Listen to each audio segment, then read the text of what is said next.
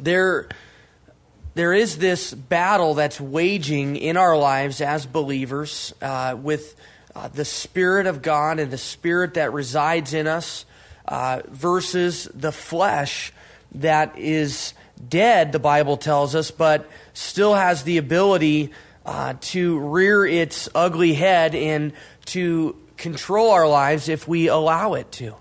And if we feed the flesh, it gets even stronger and more powerful in our life. And there's this battle that's going on.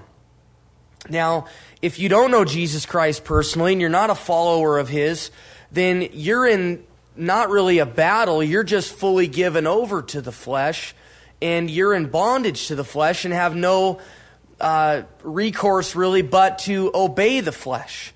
But those of us that are followers of Jesus, we are in a battle, a constant battle. And that's what Paul is describing here in Romans chapter 7. And he says some words that I think resonate with all of us, especially in the new year. As we think back on 2007, as we think ahead to 2008, and we think about the things that we would like to do better, listen to what Paul says. For the good that I will to do, I do not do. But the evil I will not to do, that I practice. And I don't know about you, but that resonates with me. The things I want to do, I don't do. And the things I don't want to do, I end up doing, is what Paul is saying. Now, if I do what I will not to do, it is no longer I who do it, but sin that dwells in me. We need to understand that as humans, we were born into what you might call a sin nature. This body that we reside in. The Bible calls it a tent. It's a temporary dwelling. It's sinful. As David described in Psalm 51, he was born in sin. We have no choice but to be born into that sin nature, but we then have a choice of how we're going to manifest that sin, and all of us choose to sin almost on a daily basis. And so there's the sin nature that we're born into, and then there's the choice that we have to manifest that sin. And Paul is saying, for the good that I will to do, I don't do, and the evil that I don't want to do, I end up doing it. And because of that, I know that it's the sin that dwells in me. And I find that then a law that evil is present with me, and the one who wills to do good. And so there's this battle. The evil dwells in us, but there's also the will to do good. And I think all of us can relate to that. That there's this desire to do the right thing. We want to do the right thing. We want to honor God. We want to obey His voice. We want to obey His commands. But for some reason, we end up not doing what we want to do, and we end up doing that which we don't want to do, and it's this sin that dwells in us. Paul says, for I delight in the law of God according to the inward man, but I see another law in my members, warring against the law of my mind, and bringing me into captivity to the law of sin which is in my members. And then, almost as if he just sort of throws up his hands in disgust with himself and utter discouragement, he says, "O wretched man that I am, who will deliver me from this body of death?" And maybe at the end of 2007, maybe that's kind of the way you feel.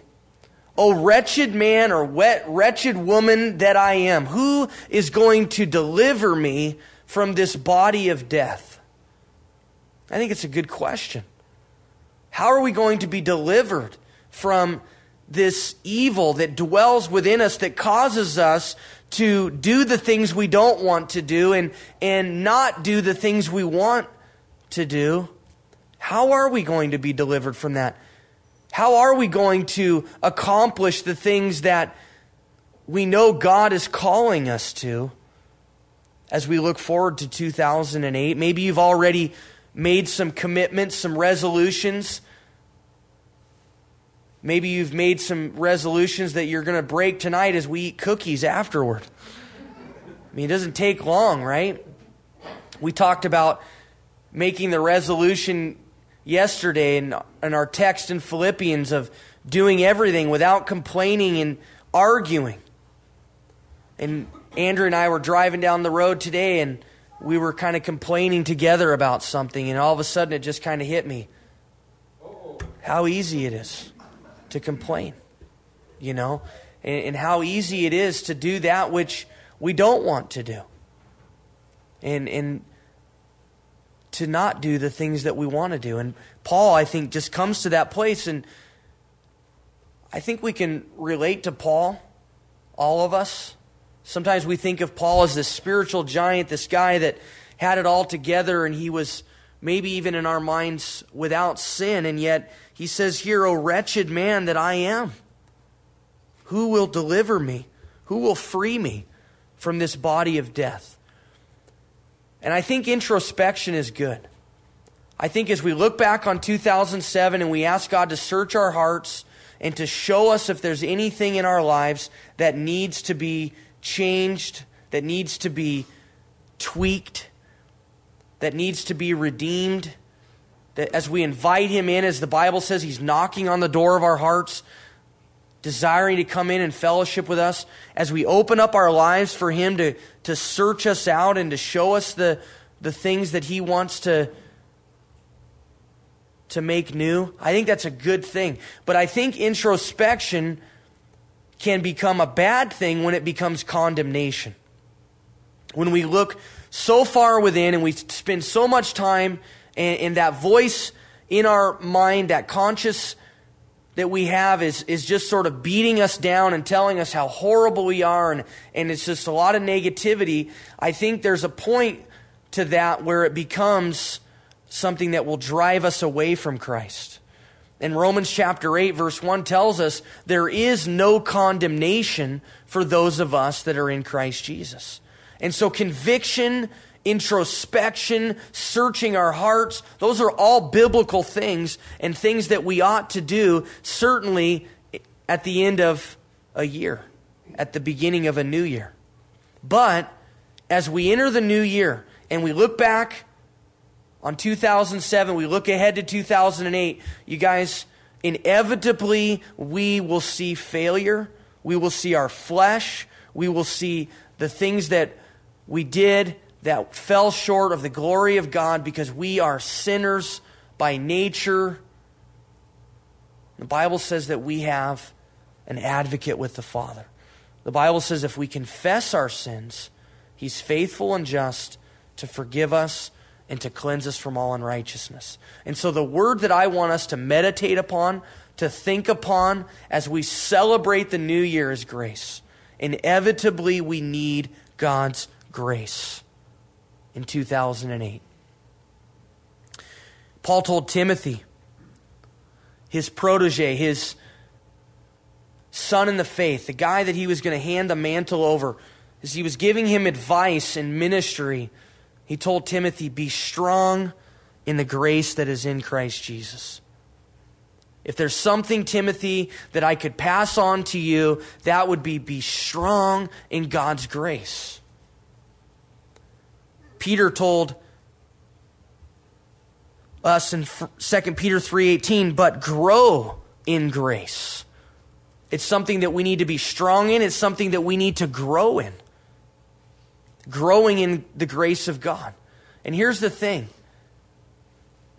We need to experience God's grace on a daily basis. We need to be experiencing it. We talk about experiencing Jesus.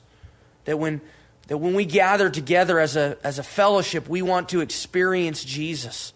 As people come in contact with us, we want them to experience Jesus. Well, here's one of the things about that we ought to be experiencing is the grace of God. God's grace. It's unmerited favor. It's receiving that which we don't deserve. And God wants to lavish His grace upon us tonight. God wants to cleanse you from all of those things that maybe He's revealed to you. Maybe the mistakes that you've already made. The resolutions that you desired to keep and you've already broken.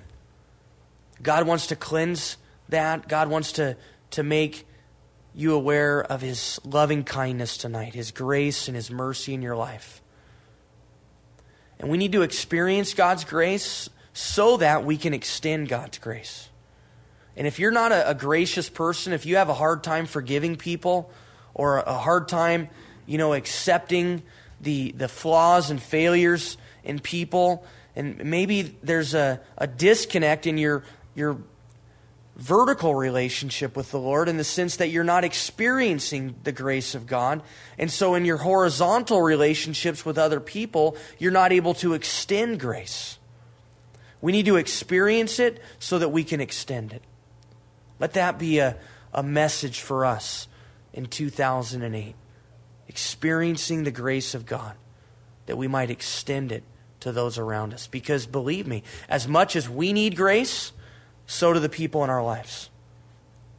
The people at our workplaces, the people in our families, the people in our church. We need grace.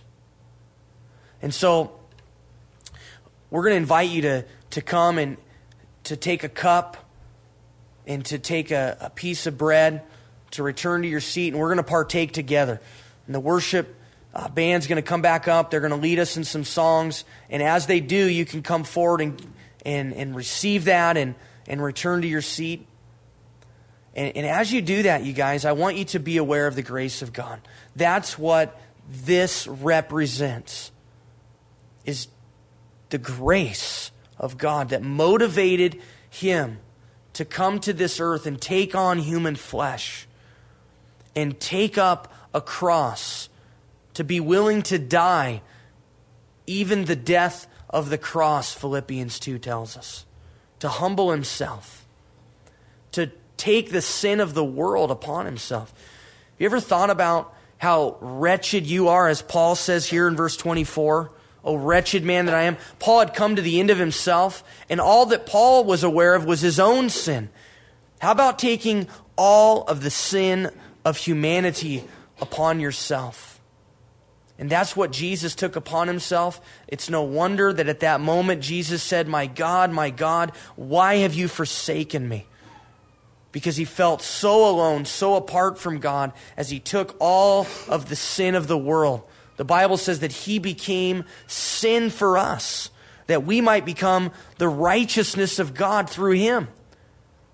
Vicariously, Jesus took our sin and gave us His righteousness. Man, that's awesome. Hope you guys are aware of that. And here's the thing. Maybe you don't know Jesus personally tonight. I don't know all of you. And if you don't know Jesus tonight and you have no intention of giving your life to Him, then this table, the communion service, is not for you.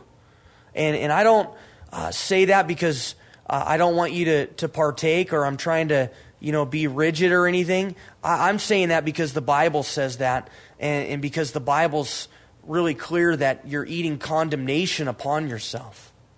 And so if you are not a follower of Jesus, I would just encourage you to not partake. But if you are a follower of Jesus, and man, you feel condemned or you just feel down, this is the place for you. This is where you need to be. Here's the thing. If you aren't a follower of Jesus tonight and you want to be, I invite you right now to ask Him into your heart. What better time than at the end of 2007, going into a new year, to become a new creation, the Bible says. That if you confess with your mouth and believe in your heart the Lord Jesus, you will be saved. It's very simple. You need to admit that you have a problem and that you're a sinner. That every one of us is a sinner. You need to admit that for yourself. And then you need to ask Jesus Christ to come into your life, to forgive you, to cleanse you of your sin, to wash away your guilt. And if you do that tonight, you're a new creation. And man, what an awesome time to partake of communion as a new creation. And so we're gonna do that together. The worship band's going to come up, and just encourage you guys to experience His grace tonight.